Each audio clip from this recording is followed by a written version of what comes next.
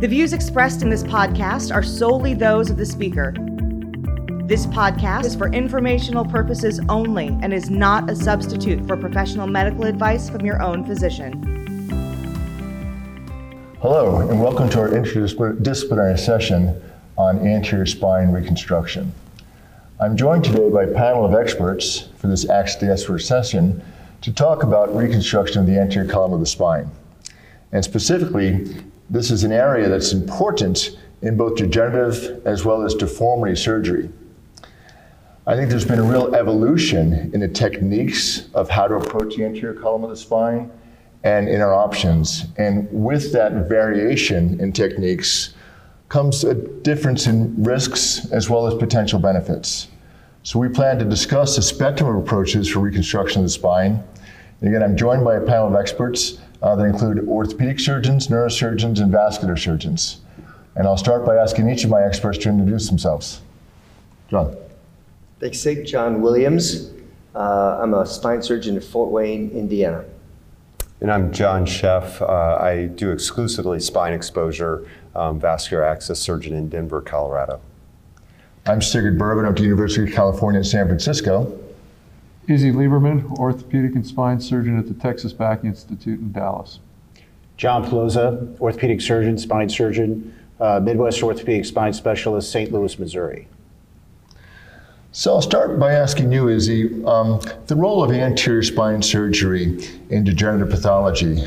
So often we're thinking now or more aware of how important it is to establish lordosis. And can you tell us about the advantages of our traditional anterior lumbar interbody approach? So I prefer the anterior lumbar interbody approach at the 4-5 and 5-1 level. It really allows me to gain efficient access, and with the knowledge we now have of the anatomy, with the better retractors we now have, you can get down to the L5-S1, 4-5 level very easily, mobilize the vessels, clean out the disc after you're doing your annulotomy, you're resecting the ALL, and then you can get those corrections that you want and make sure that you have the lordosis at 4-5 and 5-1 that you need to get the patient balanced, whether it's degenerative or a deformity type case. I also like the anterior lumbar approach because you can go higher to 3-4 and to 2-3 if you need to. The anatomy is a little different. You have to be comfortable with it. Some of the deformities, it makes it more difficult, and you may want to consider one of the other approaches for those levels. But I find the lumbar retroperitoneal approach the workhorse that you can really do everything in it.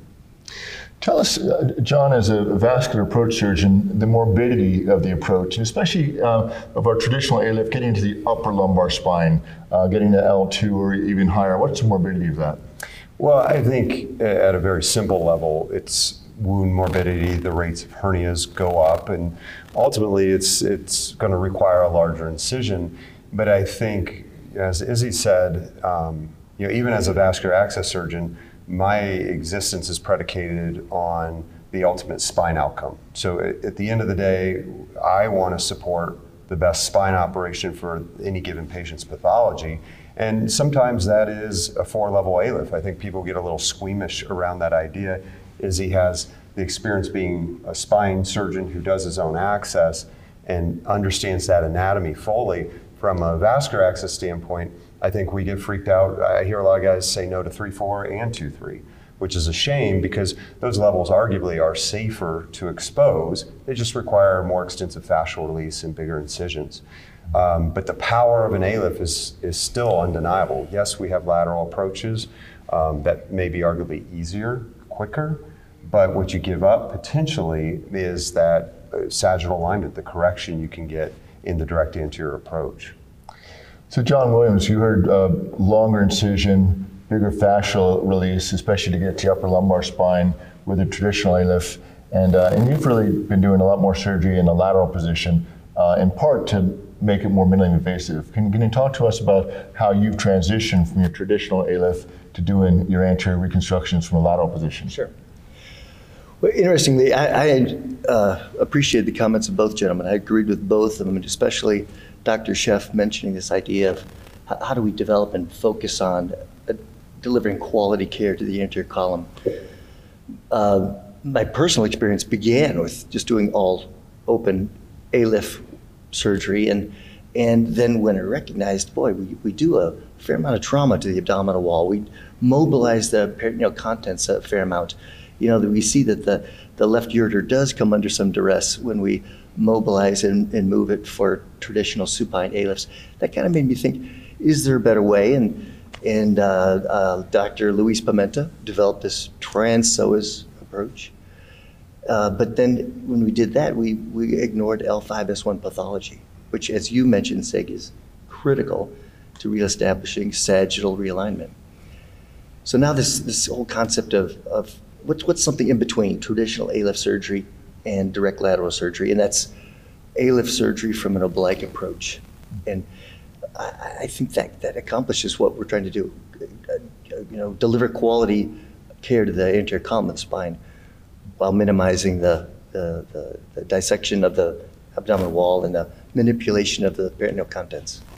So John Pelosa, in terms of this being a more minimally invasive approach, where do you see an effect size by using an anti-psoas approach compared to a traditional ALIF? Are you seeing differences in ileus, differences in complication rates? Where do you see some advantages of the anti-psoas approach?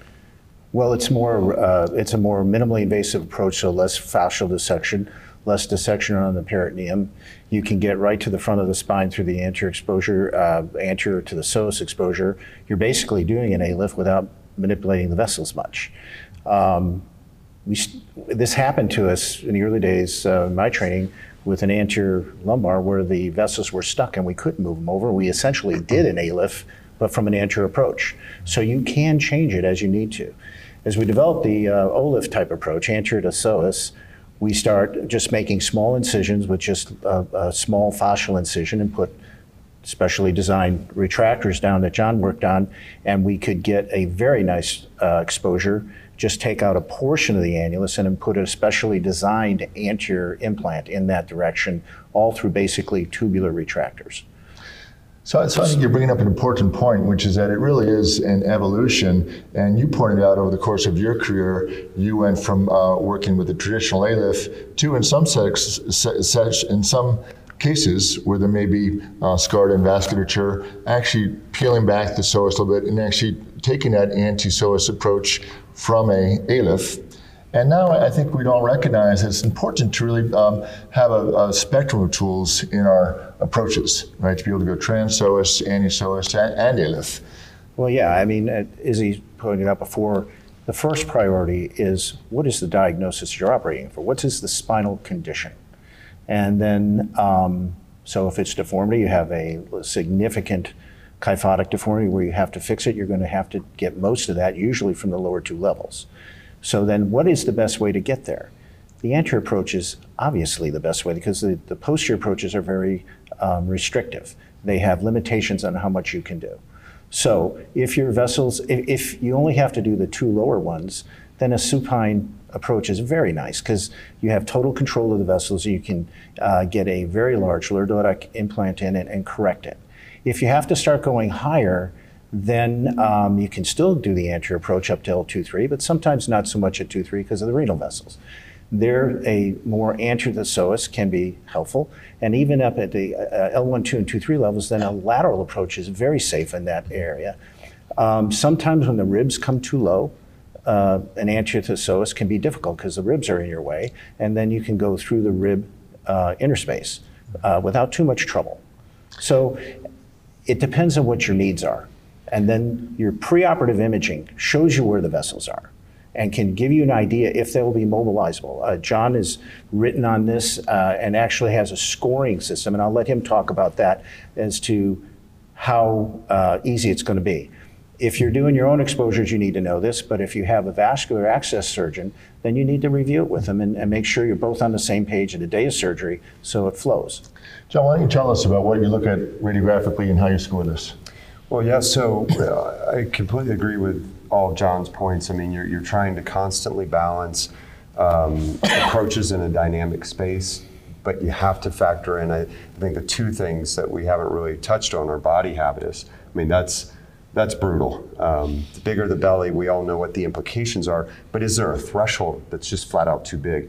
Most common question I get, what's your BMI cutoff? And my answer every time is, I don't have one, right? What matters to me, I have to be objective.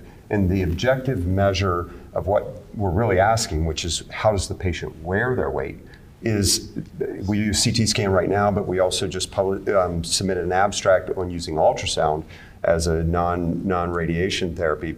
But the exact measure from the skin to the spine in line with the disc, which you can get off a scalp film if you've got a lumbar CT, or you can get off of abdomen pelvis, which I feel like everybody in the world has now had that imaging study. But conventional retractors, they go to 200 millimeters. So if you measure skin to spine and it's 250 millimeters, it's not going to work. And so I think we've got to get objective in that sense. And then the other two parameters we look at are related to vasculature. So where does the native vessels live? People talk about, do we need a CTV? Do we need advanced imaging? The answer is absolutely not. All this information exists on T2 weighted MRI, and that's what we use when we're planning. But you'll see exactly where the location of the vessels are. Obviously, when you do a 5-1, vessels are way out lateral. You've got a huge anterior corridor. Well, that's great, right? But what do you do when you've got a midline iliac vein? The thing is, you want to know that going in. I do plenty of 5-1 exposures all lateral to the vessels. I do plenty of 4-5 exposures within the confluence, right? I want to know that before we step foot in the OR. John and I, when we've worked together, I want to have communicated that to him and the impact on the actual case, the operative time, et cetera. And then the second feature that I think is a game changer is the presence or absence of what we call retrovascular fat. So that it's a sliver of white behind that iliac vein seen on T2 weighted MRI radically changes my interpretation and my approach related decisions. If I know I can easily lift that vessel off, there's a well-preserved adventitial plane, then it doesn't really matter so much that the vessel's in a horrible spot, right? Because I can move it. But if the vessel's in a horrible spot and there's no fat plane, I know that vessel's going to be fused. The risk, the complexity, everything skyrockets. And it's critical that we're taking that information objectively, we're communicating to the patient, in my case, to my spine colleague, to the spine team, right? It becomes much more scientific than, the art of medicine's great. Let's face it, we want objectivity. Absolutely. John, let's focus a little bit, John Williams, on L4-5. And tell me, what are you doing with the recurrent iliac lumbar vein when you're working in the antipsoas space compared to if you're doing a more traditional ALIF? Sure. So the iliac lumbar vein, I think we would all here agree that this is a vascular procedure at L4-5 and L5S1. There's a component to this, what we're trying to accomplish, where the vascular anatomy comes into play. It's very relevant. At L4-5, the iliac lumbar vein from a left-sided approach is certainly that. The fascinating thing is when we approach L4-5 and say we're going to do an ALIF from an oblique approach, we really don't mobilize the great vessels. We're going to use some form of a retractor that goes anterior to the ALL, but really just protects the great vessels. And in those cases, I'm no longer ligating the iliac lumbar vein. But in contrast with the traditional supine ALIF, which I still believe in, but at L4-5, if you're going to mobilize the great vessels now, I think Dr. Schoeff would agree with me, that iliac lumbar vein needs a hard look. Mm-hmm. And in my hands, I take it every time. So if I'm going to do a traditional supine ALIF, I know some guys will take a chance and say, oh, it looks like this one is mobile or has plenty of length. I just don't take that chance. I identify, mobilize, and ligate the iliac lumbar vein every time. So if you've got a scenario, the patient's got a collapsed disc at 4-5, you want to reestablish some lordosis there, perhaps doesn't have a good fat plane between the vein and the disc there. Are you going to try and get that with an anisoas or a lateral approach, or are you going to really try and get that with a ALIF approach? Okay, that's a good question. You put me in a tough situation because if I feel like I can develop that ALL tissue and provide a position to put a 15-degree lordotic massive cage, I'll approach that from an oblique approach. But the way this is kind of the latest evolution of working in the anterior column, the way the oblique ALIF approach is evolving, now you can gently mobilize the arterial structures, take down the ALL, and then reestablish outstanding lordosis at L4-5, as long as you have an implant that provides safety in that. So you have to put a cage in that you can fix with a zero profile cage, basically. John, let me just ask, how do you feel about an orthopedic surgeon in that scenario where, again, there's not a lot of fat between the vein and the 4-5, trying to create some lordosis there, doing that when a vascular surgeon might not be available? Well, I think it all ties to experience and expertise. I know Izzy's, can't imagine how many ALIF exposures you've done, but I imagine you've encountered vascular injuries. And if you feel comfortable managing them, again, the vast majority of vascular injuries that I have in my own cases, I'm using topical hemostatics to manage. So we're not even necessarily talking about suture ligation or reconstruction. That being said, I do think you can select out very critically those patients who are at high risk for vascular injury. Just like you said, the scenario you presented is the one that makes my skin crawl a little bit, because it's throw in a little, like a low-grade spondy on top of that bone-on-bone, low-grade spondy adherent vessel at 4-5, that becomes a real challenge. And for me, I tend to, for two reasons, favor a direct anterior approach, or would at least give that advice. And one, again, it's your workhorse for lordosis. There's no better ALL release than an AF. That's the gold standard. But also, I think in a roundabout way, there's two ways to prevent vascular injury: avoid the vessels or control the vessels. ALIF, supine ALIF is still the gold standard for controlling vessels. I'm going to make a bigger incision. I'm going to do a more extensive fascial release, and I'm going to really control the vein for the entirety of that exposure. But for me, I'd rather have that scenario where everything's out in front of me. If an injury occurs, I know exactly when, where, how, and I address it. The challenge, and I do plenty of lateral position surgery, the challenge in lateral position, I think fundamentally, is you don't have that appreciation or even the intimate association with the vessels. So if you have a vascular injury there, it becomes a real bear. So I'm going to pause this briefly and just, I think there's two things that came across really clearly so far. One is the fact that really having the ability within your surgical tool bag to move between these techniques and really not being myopic. Trans-psoas, anti-psoas, traditional ALIF, having the ability in the right circumstances to apply the right techniques. And then number two, I really think that in most instances where there's complex anatomy or where it is more of a vascular procedure, this is an interdisciplinary type of a operation. And I think working together between disciplines is awfully important. Izzy, let's talk a bit about right-sided approach versus left-sided approach. When are you approaching spine from the right side versus the left side? Very, very rarely, in fact. The only times I've approached the right side is if there's been multiple previous left side attempts. Occasionally, if the pathology is truly right side, if we've got a tumor or something that we're doing on that side. But for the degenerative, the deformities, I really can't remember a time where I did a primarily right-sided approach as opposed to a left-sided retroperitoneal approach. So I think it's exceptionally rare in my hands, at least. Let me give a scenario and see what you think about that. Somebody's got an ischic spondy at 5-1 as well as a degenerative scoliosis. So you're thinking that you may need to do something above L5 in the future, but for now you can deal with ischic spondy. When you think about doing ALIF at 5-1 from the right side, preserving the left side for a possible subsequent surgery? So I've not been too concerned about scarring. I think as a surgeon, and not to elevate my stature beyond anything I deserve, but I've done a lot of revision surgeries. You learn how to deal with the scar, and scar becomes your friend, and you can actually peel things off, and you can use the layer of scar to protect the vessels in the retroperitoneal space. So I wouldn't shift my primary procedure to right side in the event that I have to come back to the left side. I just haven't found that to be needed.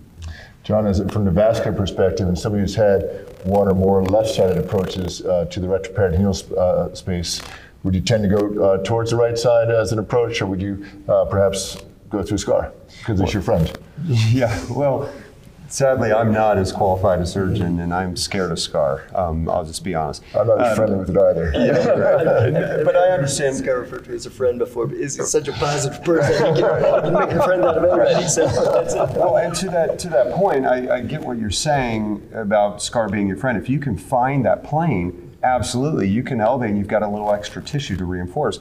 Flip side is, if that vessel's so adherent and you don't get into that plane, you're set up. So it's a balancing act. I will say in my practice, I approach any de novo 5-1, regardless of arthroplasty or arthrodesis, from a right retroperitoneal approach. The issue is not so much, in my mind, the SCAR around vessels or even the spine. What I worry about is the ureter. So if I can have a virgin access point, including mobilization of the ureter, I'd rather set myself up for that. Again, the perfect scenario is, like you said, we do this all the time. 5-1's clearly symptomatic, but they clearly have a diseased spine. If I'm thinking there's any chance I'm going to be back there, same level or otherwise, I'd just rather approach 5-1 right-sided. Above 5-1, I think you're probably your best bet still is a left retroperitoneal approach. When should we stent the ureter in a revision? I think quite frequently, and certainly in the scenarios where someone's been there before. It's remarkable to me, and this is a challenge too, when you do your own access and the patient comes back to see you, you know what you did, you know your technique. Problem is there's a lot of variability out there, and so I review x-rays sometimes for 5-1 ALIF where the retractors were up at 3-4. So that patient, that's a totally different retroperitoneum. I for sure am stenting that ureter, among other things. Mm-hmm. But to me, again, the ureter is what concerns me above all else. I can manage vasculature. Getting into the ureter is very problematic. And you see, when someone's been there, it is amazing how stuck that ureter can be. You can tell when that surgeon was very liberal with the use of cautery in the retroperitoneal space. Sure. And the reality of all of this is we've evolved from the thoracoabdominal approaches that we used to do, where we would take the 11th rib down, lift the diaphragm down to get access to the rest of the spine, because we've understood the anatomy, we've got better tools, and now we can focus on targeting the pathology in the least invasive fashion, minimizing the collateral tissue damage. The only plea that I would make is, regardless of what access you use, we've got to do the right job. And what I really find disturbing is when I hear individuals, and they come to these meetings, oh, I did this TLIF in under 20 minutes, skin to skin, 45 minutes with pedicle.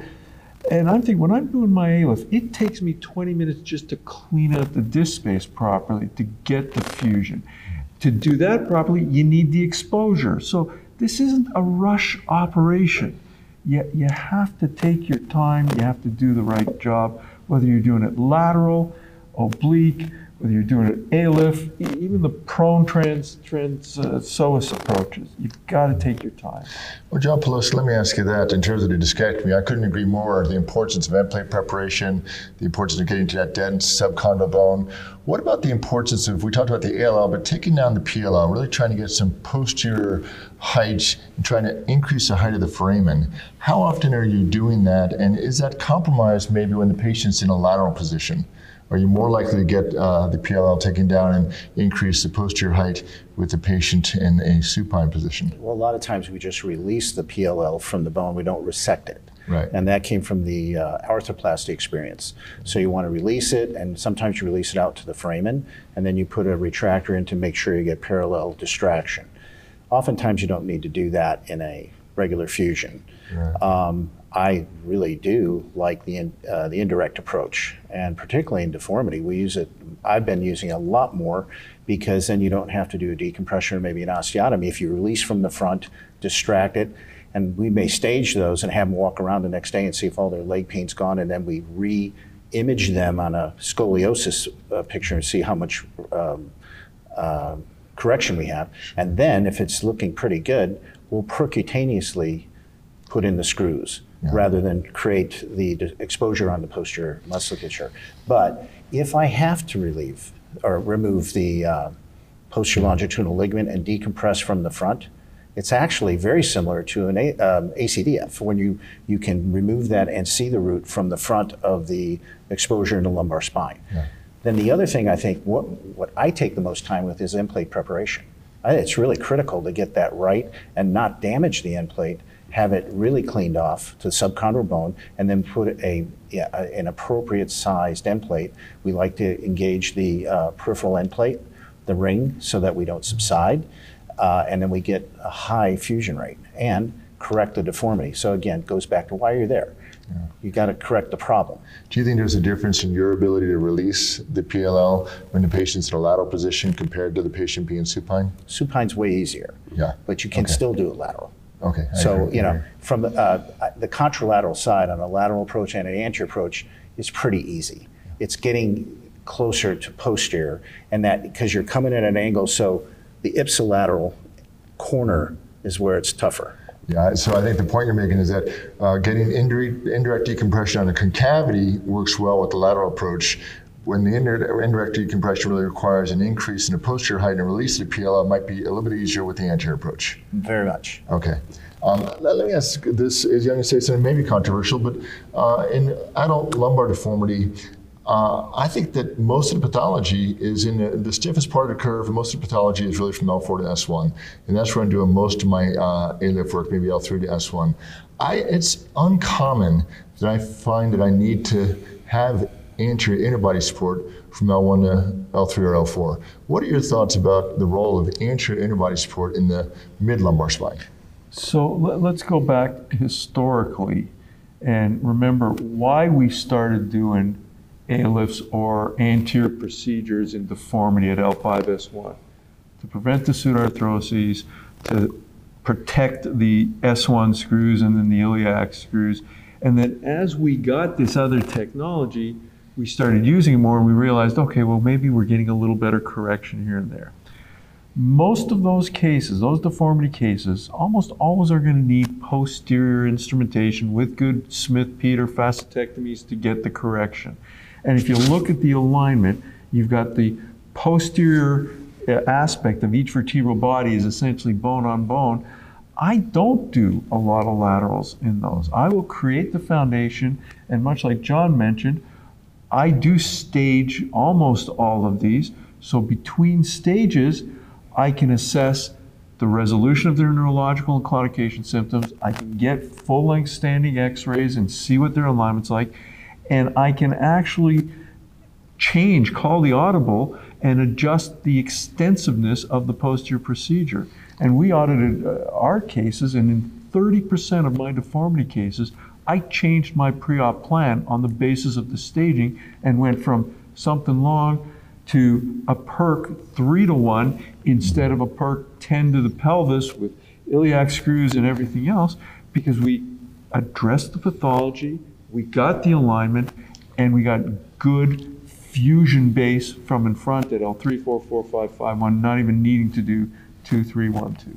Terrific. Sig, I think it's important that we don't forget that while the stiffest part of the construct is usually distal, and when we begin at L4 to S1, you're correct, but when you're revising somebody that had an L4 to S1 20 years ago, all of a sudden the stiffest portion of the deformity can be L3-4 and L2-3.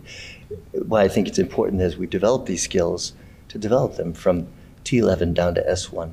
Have the ability to work in that space, knowing that adjacent segment degeneration is a real thing, and being able to get into the anterior column at 1 or 2 levels at the distal portion of the deformity is very important. Yeah, important point, absolutely. The revision situation is always different. And in this space, addressing the anterior column in a revision setting is just, it's key to getting a good result for your patient. So I'm going to conclude now, and I'm going to give each of you an opportunity to make one final comment, but just specifically what this FRCSC Symposium was about is the recognizing that anterior column reconstruction is an important part of what we do in lumbar surgery, be it for degenerative pathology, deformity, tumors, infection, a broad spectrum of disorders. I think it's important to recognize that there are advantages and disadvantages to the different approaches to the anterior column. Today we didn't talk about the anterior approach from a prone position, but that also is the developing technology. To that end, I think the main take-home messages are making sure that we've got the ability to apply the right approach to the right pathology, and recognizing that an interdisciplinary approach, I think, is in the optimal interest of patient safety and outcomes. With that, I'm going to invite each of my experts to perhaps wrap this up with one final comment. I'll start with you, John. Thank you. Don't be a one-trick pony. Learn all the different techniques so that you can handle any situation that comes up. And if you need to, talk to your colleagues and have the vascular access guys available all the time, and certainly for revision. I don't want to deal with the ureter. For simple things, we can do that, do an exposure, but otherwise, I would feel better with the vascular surgeon. Come to the operating room prepared, know what you're going to treat, and always have your plan A, plan B, plan C, and sometimes even plan D in mind before you get there. If you're in a lateral and you run into trouble, you have to know how to get that patient into the supine position to take care of the trouble. Likewise, if you're in the supine position, something happens, you have to know what your bailouts are. So I'd say, obviously I'm the odd man out here as far as being a non-spine surgeon, but I'll be honest, my passion is spine surgery. At the end of the day, I'm here to facilitate the best spine surgery and spine outcome for these patients. That's why I exist. And so I would just reiterate or underscore the importance of building collaborative partnerships and doing it up front, because it's always tricky. If you get called in to fix a problem, no one wins. And yet, I think a lot of those problems could potentially be prevented by having that relationship established up front. So I think that's an important piece of this puzzle. Dr. Lieberman touched on something I think is very important. You're doing great work. It's sometimes just a matter of taking the time to do it. You made that point that guys talk about at meetings like this, how they can do a certain procedure in 20 minutes. I always love to hear that, because that always tells me that's the guy I don't want doing my surgery when it's that time. Doing a great discectomy, whether you do a supine ALIF, ALIF from an oblique approach, it's just a matter of knowing where you are, getting great exposure, using the resources around you to do just that, get great exposure, and then do a great discectomy, do a great decompression, mobilize the inner body space, and get the results that your patients need. So plan, build a team, and have a spectrum of approaches. With that, we're going to wrap up this session of Ask the Experts. Thanks for joining us.